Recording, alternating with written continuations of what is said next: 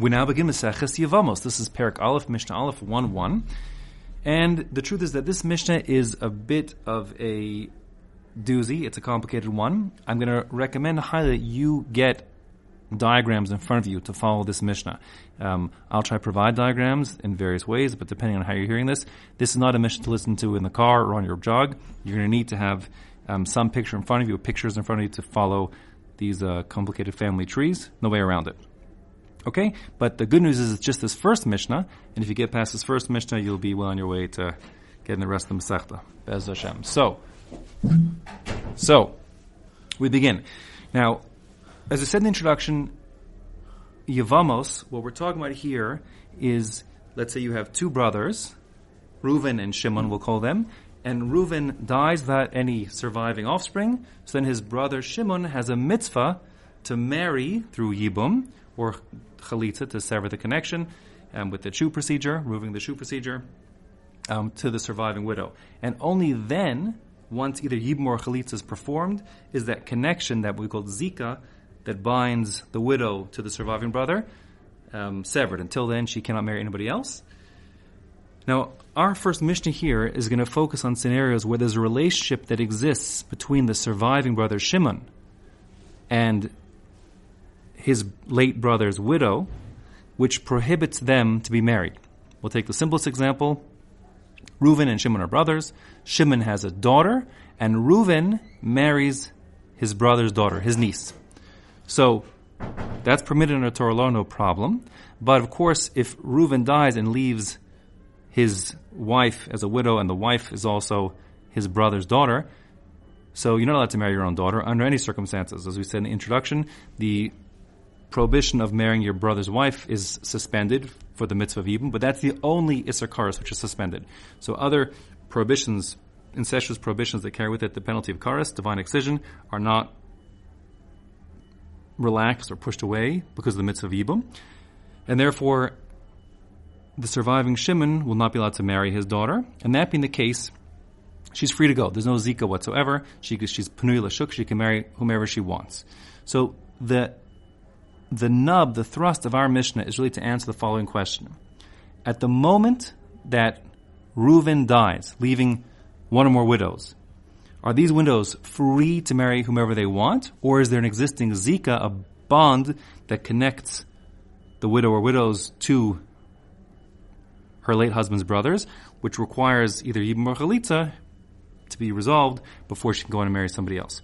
So our Mishnah is going to list here 15 different relationships where the surviving brother is forbidden to marry the widow or one of the widows because it's an incestuous relationship and it's an erva. She's a prohibited woman through incest, through a penalty of karas, which makes that he cannot marry. He, the surviving brother Shimon, can't do Yibum or Chalitza with the widow of his other brother who died, Reuven, and therefore she's free to go.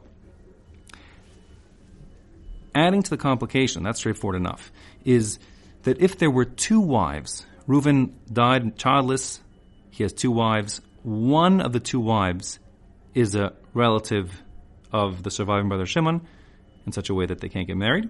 So then just as Reuven can't marry the one widow, let's say because she's his daughter, so Reuven is also not allowed, or the women are not allowed or exempt from the mitzvah of Yibum or Chalitza, so they're all free to go. If one of the surviving widows can't do Yibum or Chalitza with a surviving brother, none of them can. So if those women, co-wives, are referred to as tsaros. A tsara is a co-wife. So just as if one of the wives is patura, she's exempt from doing Yibum or Chalitza, so too are all of her co-wives exempt from doing Yibum or Chalitza with the surviving brother. Now, if there had been three brothers, Reuven, Shimon, and Levi. Reuven marries his brother Shimon's daughter, let's say. And he marries another woman also. So there are these two daughters. We'll call them Rachel and Leah. So, now, when Reuven dies, Shimon can't marry either of them because, let's say, Rachel is his daughter. But if there's another brother, Levi, since Levi is not related to these girls, they're his nieces, but he's not prohibited from marrying them, so then Levi may marry either Rachel or Leah, and therefore he must do Yibum or Chalitza with either Rachel or Leah. If he does Yibum or Chalitza with one, then, and only then, are they both, or are the remaining ones who didn't do Yibum free, in this case Leah, free to go marry whomever she wants. And of course, if Levi does Chalitza with one of them, they're both free to go. Now, in the event that's what Levi does. Levi marries, let's say he marries Leah, not his brother Shimon's daughter, unconnected. And then Levi dies without any children. So now there's a mitzvah once again of Yibum that's going to fall to Shimon. And now Shimon has no relationship whatsoever with the widow of his brother Levi. She had been married first to the brother Reuven, now she's married to Levi, but it's not his relative at all, and therefore he could do Yibum or Chalitza and must. Except that since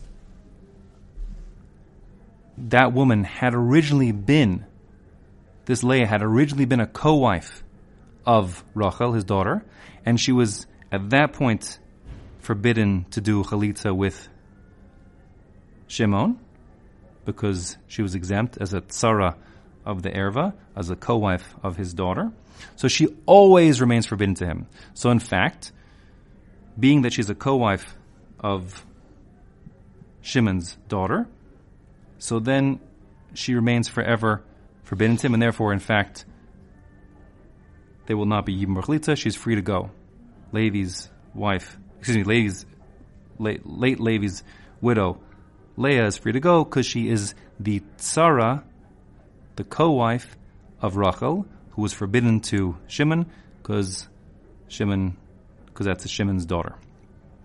More than that, if there was another wife that Levi took, so Levi, in addition to doing, let's say, Yibum with Reuven's wife, Leah, he also took another wife. We'll call her Tamar. So now, if Levi dies childless, not only is Leah exempt from Yibum and Chalitza with other brother Shimon because she is the tzara of his erva, the co-wife of his daughter from the previous marriage when they were married to the brother Reuven. Also, Tamar, Levi's other wife, is exempt from Yibum or Chalitza with the surviving brother Shimon because she is the tzara of the erva. She is the co-wife, Tamar is the co-wife of Leah, and Leah was the co-wife of Rachel, and Rachel was the daughter of Shimon. So since when originally Reuven died, leaving those two wives, Rachel and Leah, at that moment Leah was prohibited to Shimon as the tzara of his erva. So too, if she becomes a co-wife with Tamar, so now Tamar is the tzara of the tzara, and she's also not going to do Yibum with Shimon, and therefore they're all free to go. That is the basic story of our Mishnah here. We'll list 15 different relationships with that scenario. The first being Shimon's daughter, that's the simplest. So here the Mishnah says inside, Chameshus nashim, there are 15 relationships that could exist between the surviving brother Shimon and his late brother Reuven's widow that would not only prohibit Yibum or Chalitza, but also would potros tzorosein. These relationships would exempt the co-wives that Reuven left behind from doing Yibum or Chalitza with Shimon. And also tzaros tzorosein, in the event, like I described, there's also brother Levi, and Levi took on one of the co-wives that are left behind. So then, if Levi dies childless, so then still both the tzara, the co-wife of the original relative, as well as the tzara of the tzara, the co-wife of the co-wife of the original prohibited girl, the erva, they all become exempt. And they're exempt min ha-chalitza or min ha-yibum, both from chalitza and from doing yibum. Those are always a package deal. If a woman is exempt from chalitza, is exempt from yibum, and vice versa.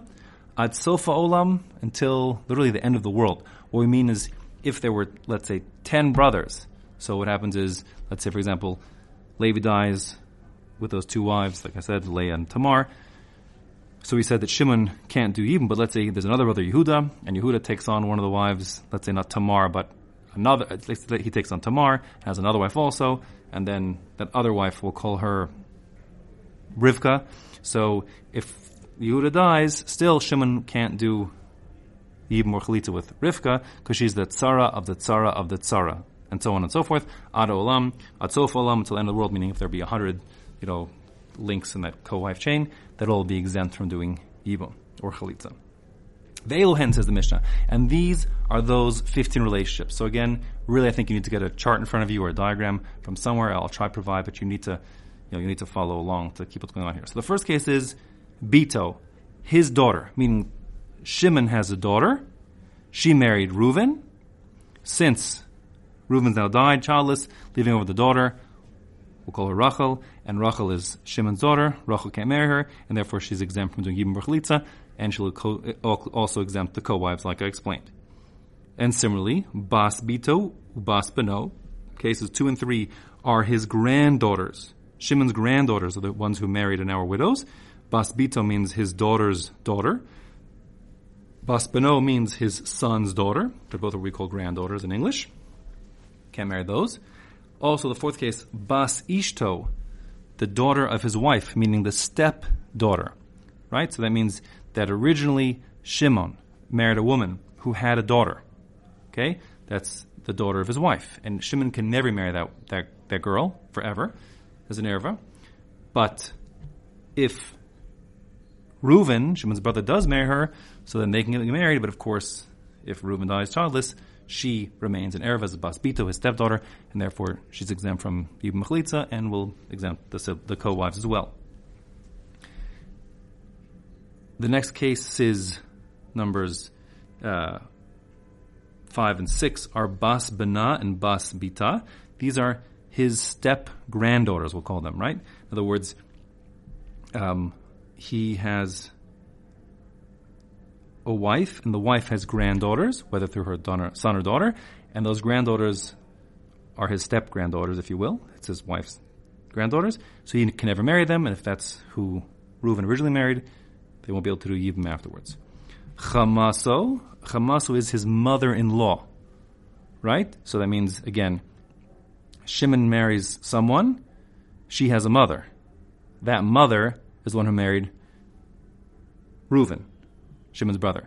So Reuven marries Shimon's mother-in-law, and then Reuven dies. So again, since it's Shimon's mother-in-law, he can't marry her, so she's free to go. Then you have Ve'em Chamaso, Ve'em Chamav. These are the two, I'll call them grandmother-in-laws. Shimon's wife has grandmothers. Both of them he can never marry. So therefore, if Reuven does marry them and then dies, they won't be able to do Yibum or Chalitza with Shimon because they're his grandmothers-in-law.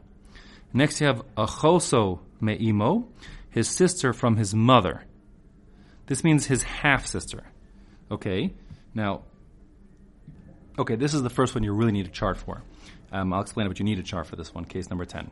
So Achoso Me'imo means his sister from his mother. So the story is, there are two parents, two people, Avram and Sarah. Okay, Avram has a son from his first marriage named Reuven, and Sarah has a daughter from her first marriage called Leah. Okay, now Reuven and Leah have absolutely no relationship to each other. It's just that Avram and Sarah married each other after they had their first marriages and their first sets of children, and therefore, in English, we'd call Reuven and Leah step-siblings. Okay? But from the Torah's perspective, they have no blood connection whatsoever, and therefore they're allowed to get married. Now, after Avram and Sarah, who had Reuven and Leah respectively, get married, they have a child named Shimon. That means that Shimon shares a father with Reuven, and sharing a father with Reuven means that normally the halachas of Yibum and Chalitza kick in. The problem is that Reuven married Leah. Leah, we'll call him, is the stepsister, but that's permitted.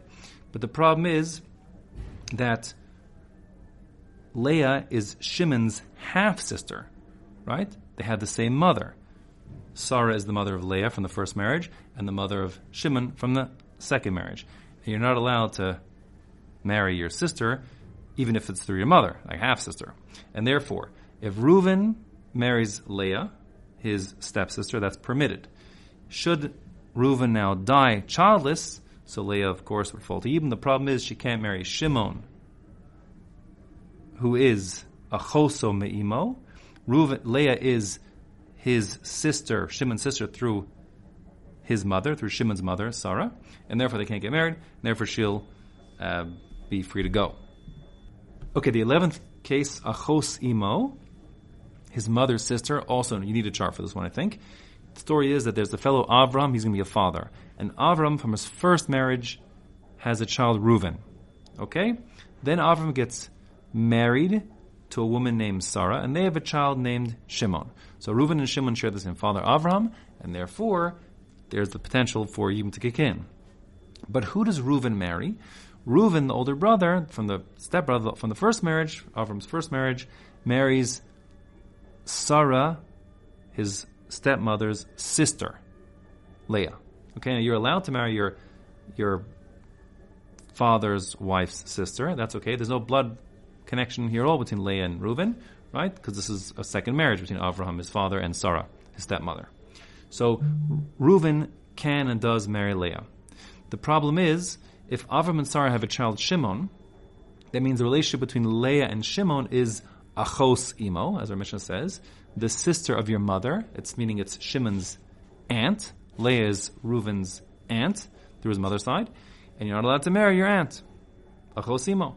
And therefore, if Reuven dies childless, so Leah, the widow, cannot marry her nephew Shimon because it's her sister Sarah's son, and therefore that relationship is exempt, and all the co-wives are exempt as well. The 12th case is the case of achos ishto. That means his wife's sister. So the case here is that you have two brothers, Reuven and Shimon. They married two sisters, Rachel and Leah. So Reuven's married to Rachel, Shimon's married to Leah. When Reuven dies childless, so Shimon can't do Yibum with Rachel, Reuven's widow, because Rachel is his wife Leah's sister. There's a prohibition from marrying your wife's sister during her lifetime. So therefore, Shimon can't do Yibum. And of course, again, if Reuven had other wives, those of the Tzaros would be exempt as well. The 13th case is Eishes Achiv Me'imo.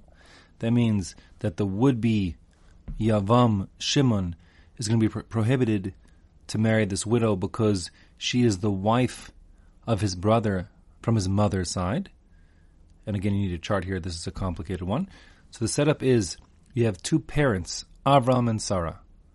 Before they married each other, they had children of their own. So Avram has a son, Reuven, with some other woman. Sarah has a son, Levi, with some other man. So Reuven and Levi have no relationship whatsoever. Now, Avram and Sarah marry, and they have a child, Shimon, which means that Shimon is, in English, a half-brother with both Reuven and Levi, but Shimon's related to Reuven through his father, therefore there'd be a Yibum situation potentially.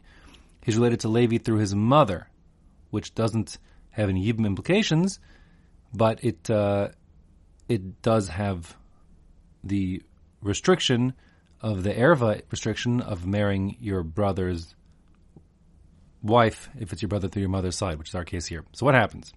The case is that after you have these three boys, Reuven, Shimon, and Levi, again, Reuven unrelated to Levi, different parents on both sides. So Levi gets married to some woman. We'll call her Leah. She has no relationship whatsoever to anybody in the picture. Okay? When Levi dies, he leaves over this widow, Leah. No Yibum yet. Nothing about Yibum. Could divorce Leah just as easily. So Leah is now looking for a new husband. She marries Reuven. That's okay, because Reuven and Levi have no relationship whatsoever. Now, Reuven dies, and he leaves no children. So now a Yibum situation emerges. But Reuven's brother, Shimon, who would normally do Yibum for Reuven, can't marry Reuven's widow, Leah, because she had previously been married to Shimon's brother through his mother's side, Eishes Achiv Me'imo. And even though Yibum pushes off that one issue of your brother's wife, because necessarily so, it does not push off the Isser of your brother's wife through your mother, since there's no Yibum situation that's ever relevant. The one only does Yibum, like we said before, through his brothers, with his brothers through his father's side. So therefore, Shimon can't marry Leah because she is Eishes Achiv Me'imo. The 14th case is Eishes Achiv Shelohaya Ba'olamo. Your brother's wife, in a scenario where you were never alive when your brother was alive. So the situation is like this. You have two brothers, Reuven and Shimon. Reuven marries his wife, and then he dies childless. So now, the normal case of Yibum would be that Shimon should do Yibum on Reuven's wife. We'll call her Sarah. Okay? That's normal. But before that happens, we have another child, Levi, who's born. Now, Levi being born after Reuven dies means that A, we know he's not relevant for the question of Yibum, but B, therefore, the widow Sarah is forever forbidden to Levi as Eishes Ach, his brother, late brother Reuven's wife. He can never marry her. And since she becomes Asr now, there's an issue that will persist. So that means, now, if Reuven dies, leaving Sarah over, and if Shimon takes her with Yibum, and then Shimon dies, and he leaves no children, so the only brother left is Levi. Levi is supposed to do Yibum. The problem is he can't do Yibum because the widow Sarah is already forbidden to him as Eishes Achiv Shlohaya Ba'olamo, the wife of a brother of his that he was never alive at the same time as. Meaning, like we said before, Levi can't marry Sarah because she's his late brother Reuven's wife, and therefore he can, and that, without any issue of Yibum that ever kicked in. Okay, so that's the case. Levi can't marry Sarah, so she and the co-wives go free. Okay. 15th case of Kalaso, one's daughter-in-law. So the situation is you have two brothers, Reuven and Shimon. Now Reuven has a son, Yitzchak. Yitzchak marries Sarah.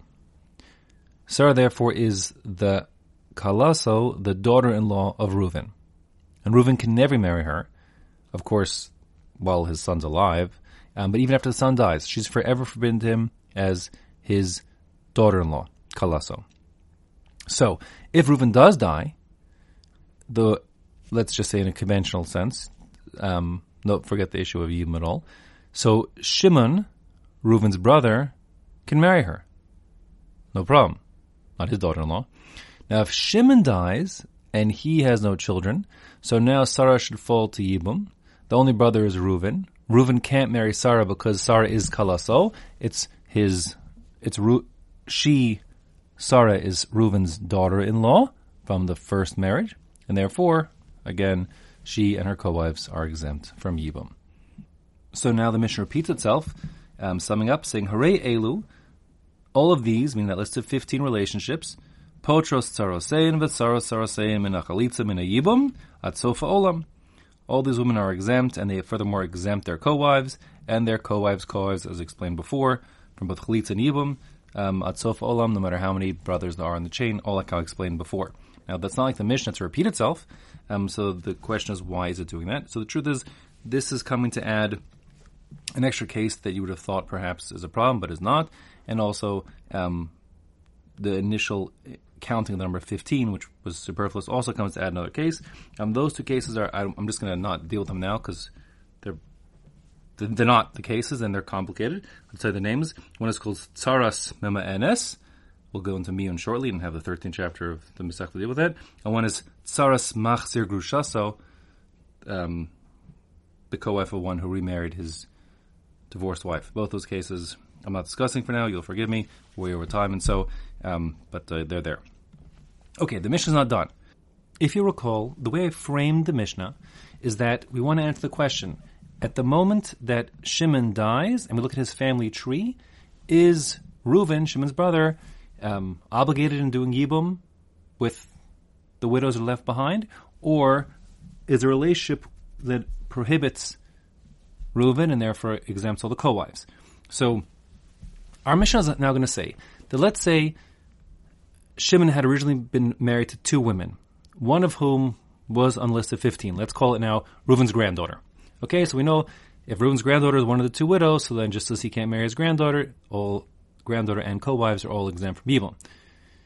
Now, the Mishnah is going to say here that that's true, but if we get that relative, we'll call it the granddaughter now, we get the granddaughter out of the picture prior to the death of Shimon, so then Shimon just leaves one widow, unrelated to Reuven, and therefore, even though at some point she was a tzara, a co-wife of an erva, a relative of Reuven, at the time of death of Shimon, she's alone. There is no erva that prohibits or that gets in the way to make it that she is exempt from doing yibum, and therefore she would be obligated in doing yibum with Reuven. So the question is, how could we, quote-unquote, get that relative, that forbidden erva, out of the picture? So our Mishnah says there are really four ways. Two of them are really obvious. The first is Shimon could simply divorce the wife. If Shimon divorces Reuven's granddaughter, let's say, so then he leaves just one widow, and that widow would do yibum with Reuven. Same goes if she dies. If the erva, the first wife, Reuven's granddaughter, who married Shimon, she predeceases Shimon, she dies first. So when Shimon dies without any children, there's only one wife left. That's the only wife in the picture, and again, that wife would then do yibum with, or chalitza with, Reuven. There are two other ways that we can get her out the picture.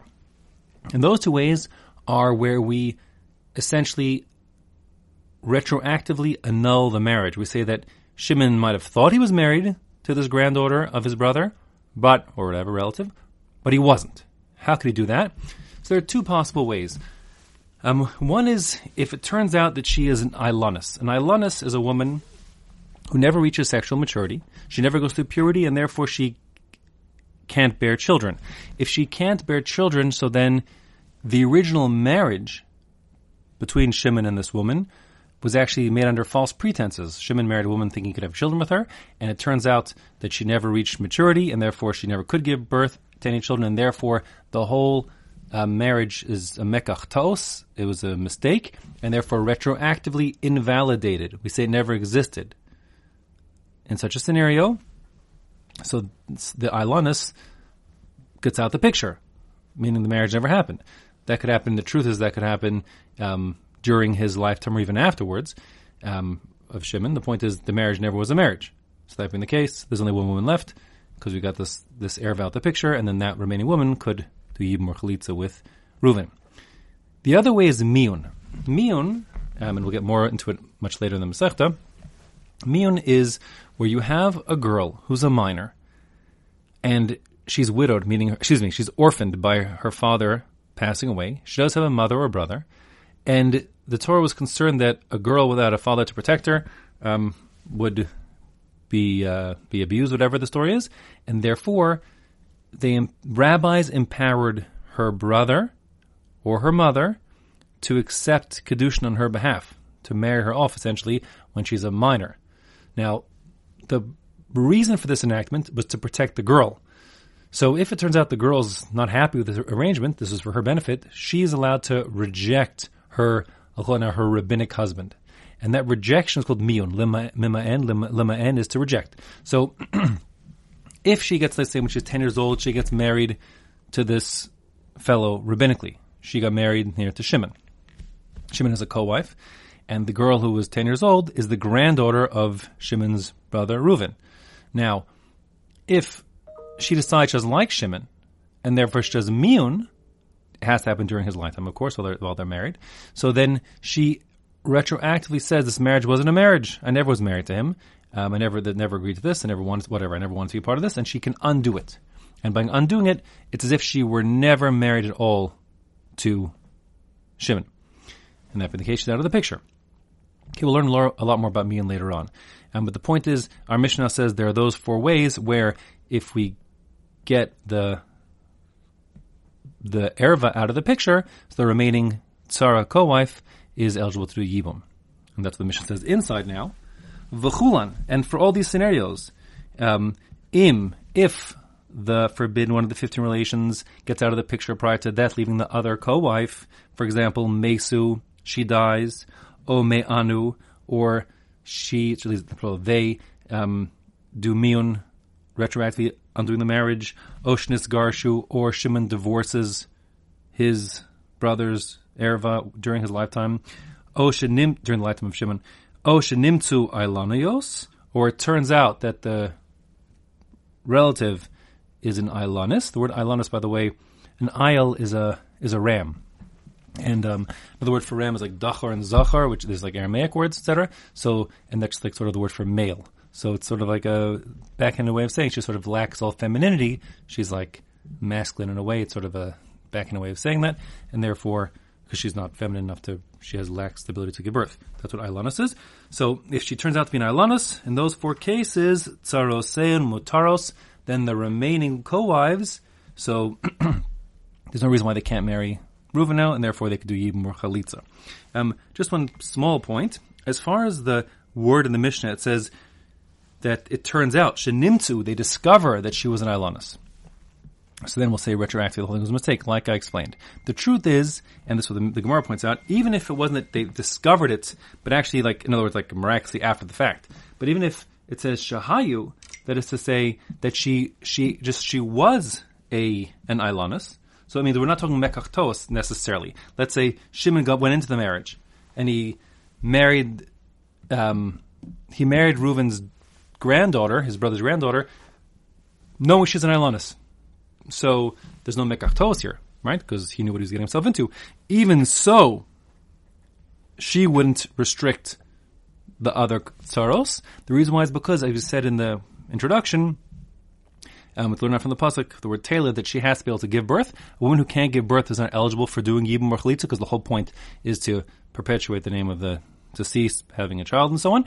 And that being the case, since she's not relevant to the whole parsha, the topic of Yibum or Chalitza, she's out of the picture, and therefore any remaining co-wives are back in the picture and could do Yibum or Chalitza. Okay, we're nearing the end here of this Mishnah, and the final part of the Mishnah, it just says, it's almost like a PS.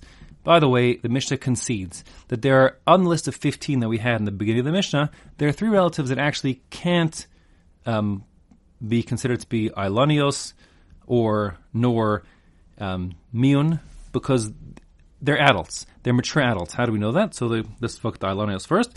So these women had children. If they had children, clearly from the context of the Mishnah, so then they obviously cannot be an Ilanos because they had children. That's the point. So that's what the Mishnah says here. You just simply can't say b'chamaso regarding one's mother-in-law. Remember, Reuven's mother-in-law married Shimon. Now, she could fall, of course, to Reuven, but then that would be an exempt, one of the 15. But it's impossible that the mother-in-law is actually a Ilanos because she gave birth to Reuven's wife. Same goes, uve'em chamaso, the mother of his mother-in-law. She's a grandmother. Uve'em chamav, or the mother of his father-in-law. Also, she's a grandmother. In those cases, you can't say shenimtzu alanios. They turned out to be infertile as alanios. They never reached maturity. It's a hormonal thing, by the way, I should speak out. Presumably, because they gave birth. And nor can you say, sheme'anu, that they did miyun, this rejecting, because remember, miyun only is effective while the minor girl is still a minor. Before 12 years old. After 12 years old, she has a conventional marriage. It turns into a conventional marriage. So a girl under 12 just can't give birth, and therefore these women who did give birth obviously were older than 12 when it happened. Therefore, miyun is just not on the cards. No way to reject once she becomes a bas mitzvah. Okay, with that we finish this first Mishnah, and really we are over the hump. So don't, if you made it to the end, kol hakavod to everyone. Now even the Mishnah itself will take a Mishnah or two just sort of to catch his breath and reconsider what we just said.